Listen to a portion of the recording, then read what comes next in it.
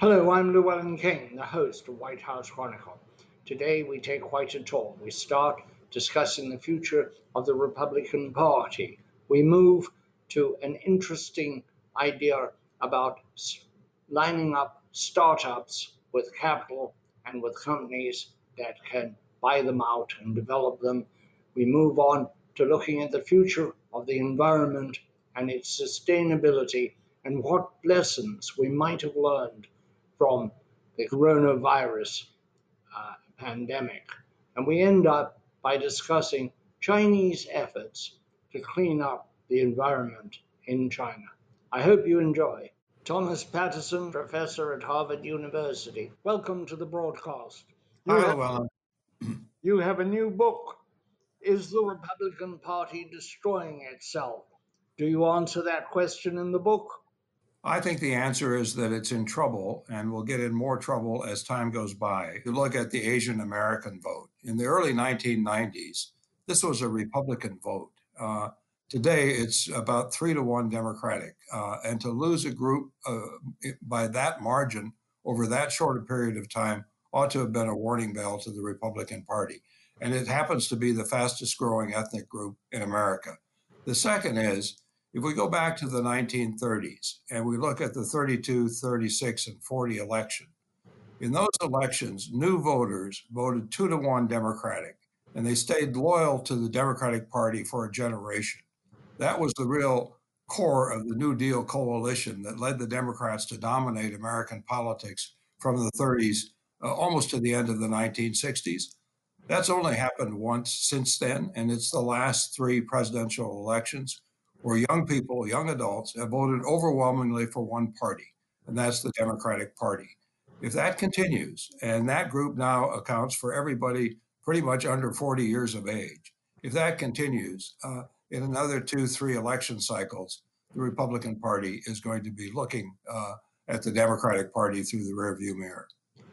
Elections are decided by the middle, that rather small number of people which change their opinion from election to election, from party to party, depending on the policies and the tenor of the times.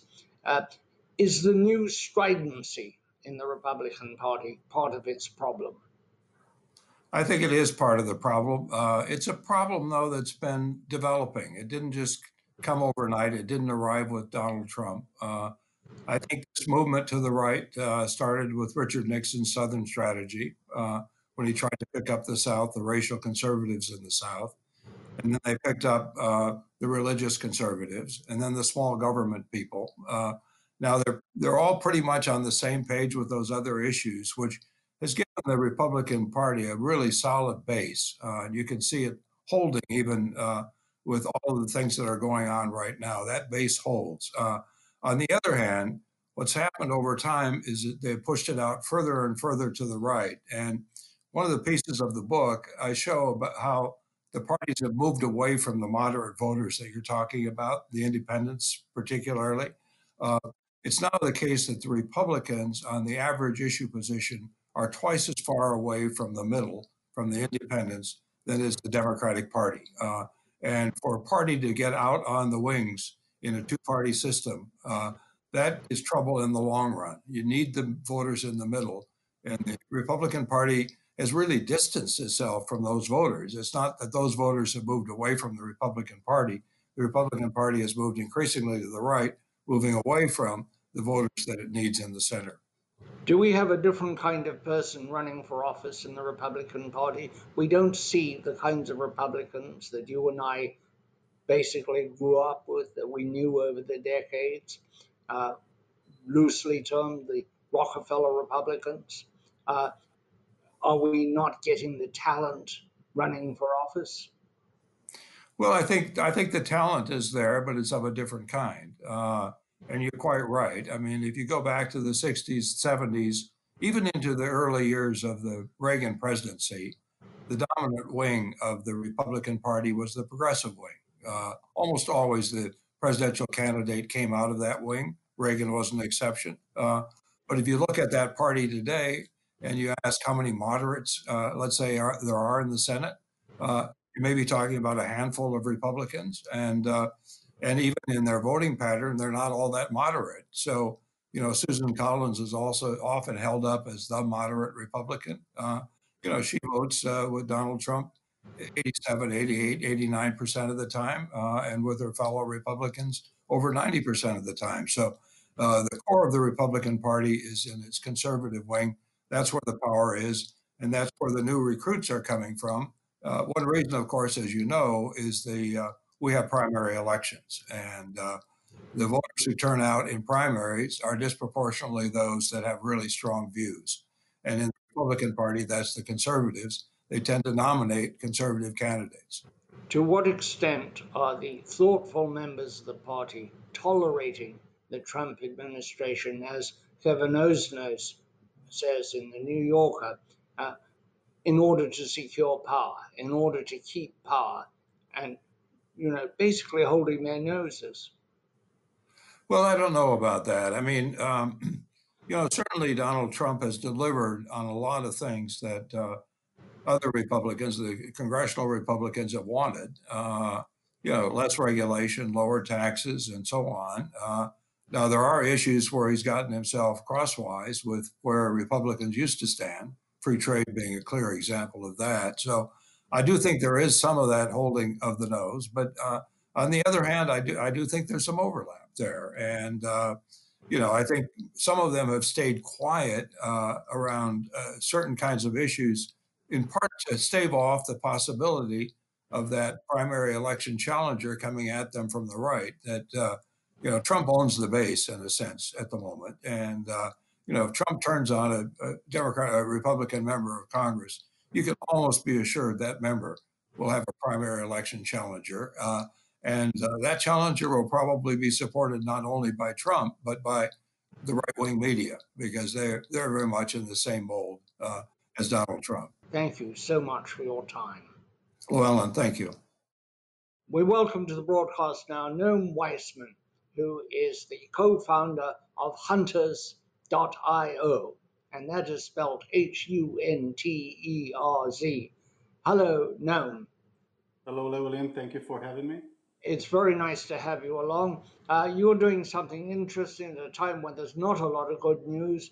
You, in fact, are doing something that is good news for a lot of people. You are trying to bring together manufacturers and financiers and startups and just people who have ideas. Tell me how it works.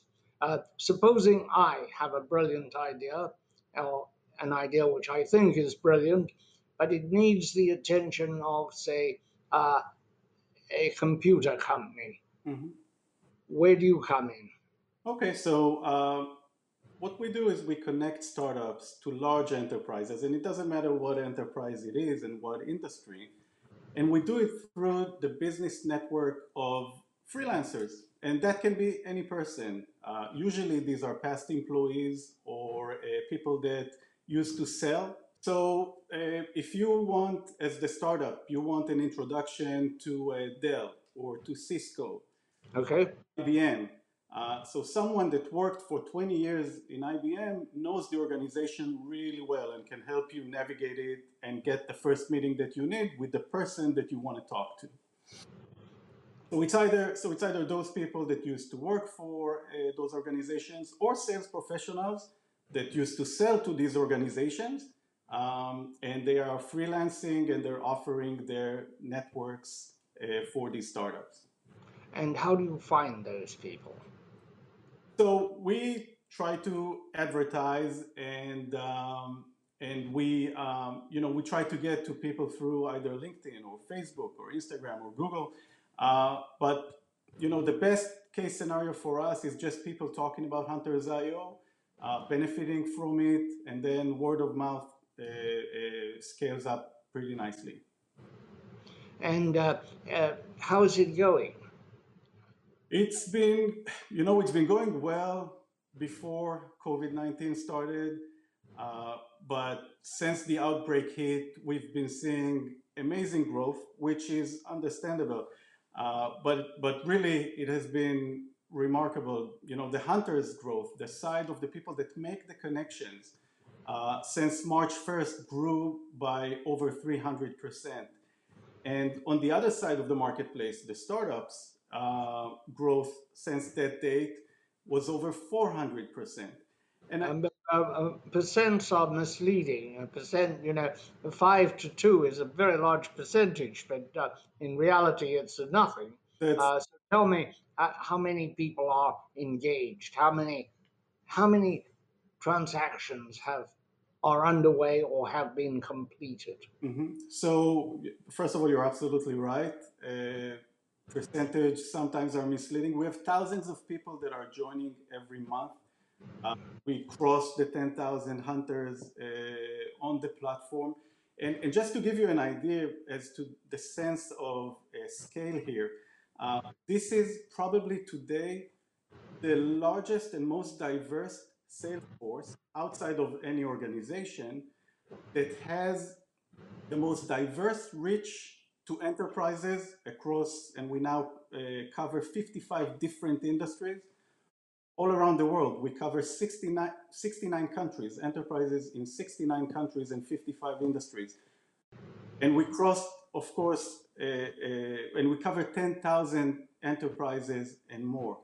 So give me a hypothetical or a real case study of somewhere where somebody has come to you, a startup, and you have been able to find the freelancer, as you call him, the person well connected in an established industry or an established company. And as a result of that connection, the large entity has become interested in the small entity. So we have hundreds of startups on the platform, and I love all of them. But I want to give you an example that is relevant for these days. There's a great startup. They're called IntelliVisit, and IntelliVisit created a virtual care delivery platform. They have designed a web-based, really easy to use COVID-19 rapid assessment tool, and that quickly collects patient information and risk factors. And with collaboration with the Wisconsin Department of Health Services, they launched the first instance of their product. Now, you would think that in times like this, IntelliVisit can go into any hospital and offer their services, but that's not the case. They're struggling to get to the relevant hospitals to offer their very much needed services. And I'm very happy that they joined us and they're looking with us to connect to hospital systems, large hospital systems around the country. One of them in specific is called Rush Medical Center. That's a very large hospital in Chicago. And we got them together with a freelancer, a hunter that is now out of a job because of COVID-19. He used to work for Rush Medical Center, and now he doesn't have a job, but he knows the entire IT organization there and knows the exact right people for IntelliVisit to start the sales process there. So these guys were connected, and they're now in the process of speaking to that medical center, and we have a few other hospitals lined up for them as well. It's a fascinating business. We thank you for coming on the broadcast. Come back and report how it's going. With pleasure. Thank you for having me. Edward Salzberg is Executive Director of the Security and Sustainability Forum, which is a hugely influential webinar that takes place several times a month, as far as I know, and deals with just those subjects. Have I characterized that correctly, Ed? Welcome to the broadcast, by the way. Well, thank you, Llewellyn. Good to see you again, as always, and thanks for inviting me on. Sustainability. Is that going to be more of a practical goal after the pandemic? Have we changed our views on what we're doing to the environment, how we're chewing up the earth? In some days I'm very encouraged, and other days not so encouraged. I think that worldwide we've got a long way to go. There's some great leaders here in terms of transitioning from the kind of economy that we have now to one that's more ecologically based. I was just listening to the president of the European Union Commission talk about the green technology program there, which is very encouraging. We have no choice. There has to be a transition to protecting the earth. You cannot cross Mother Nature forever. Ever. She's going to come back and bite you. And I think the pandemic is a really good indication of that. They like the phrase circular economy, They uh, do.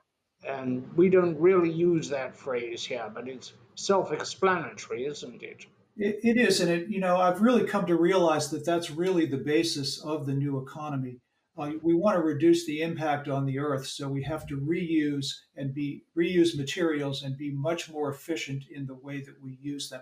There is a strong pathway forward there. Of course, that doesn't get the carbon out of the air, but it does reduce the amount of carbon we do put in the air, and it also protects the other ecological services that we as humans depend upon.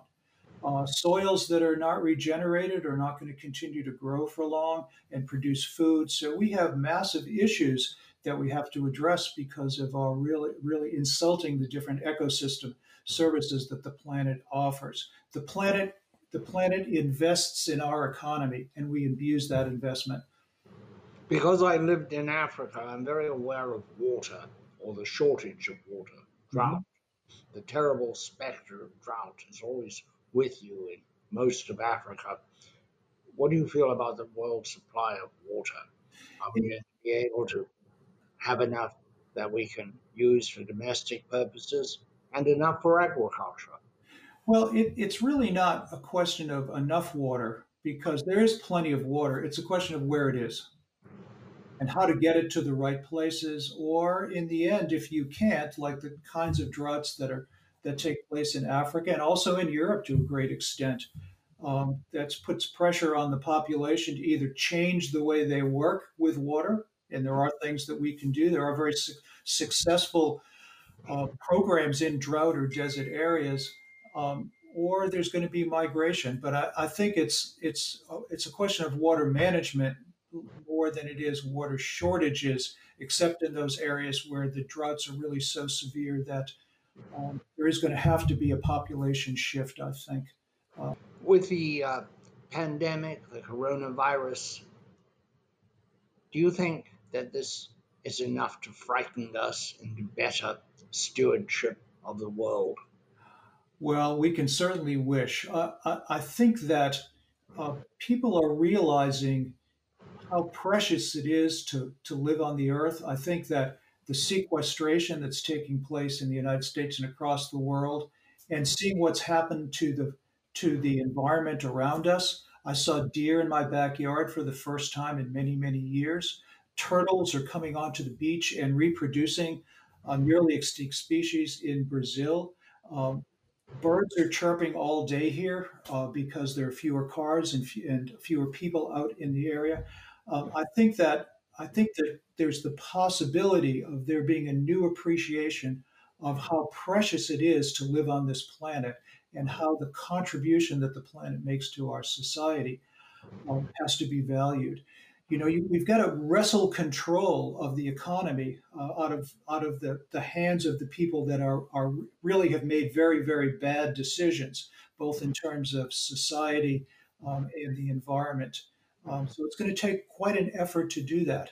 But I think there are pockets all over the world of enthusiasm and encouragement. And I think this next generation that is coming up is much more attuned to doing more with less, living within the planetary system than our generation, which has really increased the insults year after year on our systems. Let's switch back to the forum. How do people find it? How do they participate? And do they have to pay? It's all free. We're fortunate that Arizona State University, George Washington, other universities, and many companies underwrite the webinars. So we put together program plans with them to develop, uh, to convene experts around topics that are really impactful and try to bring solutions to government officials, to educators, and to business people. It's all free, and they can go on ssfonline.org, register for free, and take advantage of all the free education that's up there and get invited to the webinars. We do roughly two a month. Would you like to give me an example of two or three webinar subjects that you have held? Well, we have a large series going on with ASU on decarbonization and the That's various that's aspects of it. ASU is Arizona State University, right? Right, with Lightworks at Arizona State University. It's our fifth year of developing decarbonization programs. This year in June, we're starting a four-part and probably a longer series on smart systems, artificial intelligence, and that technology is a pathway to decarbonization. I think that's going to be a really exciting one. We do a lot of work on urban resilience with ASU too, with the School of Sustainability.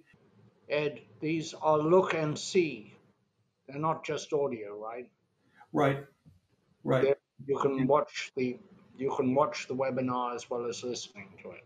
That's right. You can watch them. There are PowerPoints and cameras, discussions with experts from all over the world. And we do get many of the best people, much like you do, the world leaders in this area. We archive them and make them available for free. Faculty from around the world use them for curriculum enrichment in their courses. Edward Salzberg, Executive Director of Security and Sustainability Forum, thank you. Ken Silverstein is a senior contributor to Forbes.com, one of the most experienced and knowledgeable energy reporters who has been covering energy for several decades. Ken, welcome to the broadcast. Thanks, Llewellyn. Thanks for having me. You've got a new dimension, a new leaf in your portfolio, China. Yes. What have you been doing in China, and how does that affect your energy writing? Are you writing about energy in China, or are you doing something wholly different? Well, it started with I became a contributor to a Chinese publication and started covering the country considerably. And then I was invited over there for a few weeks as part of a formal media tour. And I became really ensconced in the issues and got deeper and deeper involved in the continent. In energy, what do we have to learn from the Chinese? Um, the Chinese have been coal centric for a long, long time, and they really are very devoted to becoming a much greener economy. Um, they're changing out their coal portfolio for natural gas, and that's a big opportunity for American LNG producers and those who export that fuel. They're going into renewables. They're devoted to um, reducing their carbon emissions.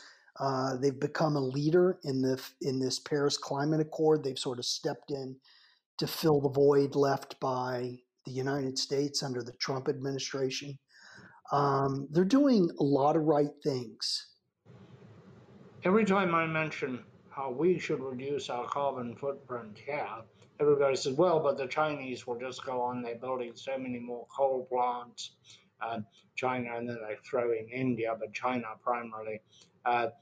In fact, the Chinese have a very substantial environmental ethic nowadays. Yes? When I was there, it wasn't just PR. I mean, they're really devoted. They're bringing in people from the countryside into the cities because this is where the jobs are. And in order to have quality of life, they've got to have clean air. And their model cities really are the most.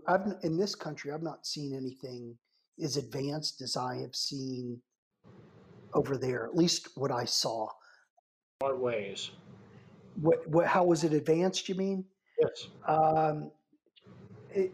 I described it in one story I wrote as almost like out of a Hollywood set. It's that romantic, that beautiful. I understand that I only saw certain things. I didn't see every corner of the country during my time there. But in order to bring in all of these multinational companies they have to provide a quality of life. They have to provide um, good living, clean air, all the things that if you are a big city in this country that you're trying to do to recruit multinational corporations. You're doing everything you can. You're a lot of green space, trying to become as green as possible using wind and solar. They're trying to do all this stuff. I was there quite a while ago during the Clinton administration, and I was struck, one, by the difference between industrial China and rural China. You would drive out of a city, and 20 kilometers later, Mhm. where you had been in a very modern city, uh, 20 kilometers later, there's a man with two water buckets on a pole on his shoulder, no different than it had been 1,000 years ago, probably. Mhm. And awful air pollution in the cities, just choking in Shanghai and Beijing. Every city had, and they were trying very hard to clean it up Mhm. because they can be very authoritarian and close factories. So they had a need, which I think they understood very clearly, at least they told me, to clean up the air, to do something about the pollution, which had been the product of very rapid industrialization. Well, that's what they said is that 5 years ago, the air in Beijing and Shanghai was intolerable. But I was there, and it was the index was just fine on the days that I was there. Understand that it's a country of what, like 1.2 billion people, 400 million people. That's bigger than the United States are now in the middle class, meaning they have money and that the corporations are locating there in order to market their goods and services to China. They're the ones that have the buying power. Um, and in order to get the companies to locate there, in order to move more people into the middle class, that is from the rural areas into the cities where all of these jobs are located, they have to create a quality of life. Um, it really is a fascinating country. I just wish I would have become enamored of it decades ago. I hope you'll come back and that we'll have more time for a full discussion of this fascinating subject. Of course. Thank you, Llewellyn. Clearly, you come to China with a different view, a different lens, looking at it through the energy lens rather than from the through the political one, which most reporters do when they go there. Thank you so much for coming on the broadcast. And people can read your stuff at Forbes.com. Yes, sir. Thank you for having me, Llewellyn. That's our show for today. There is hope. Bear up. Carry on. Cheers. White House Chronicle is available as a podcast on Apple, Spotify, Stitcher, wherever you listen. We are there.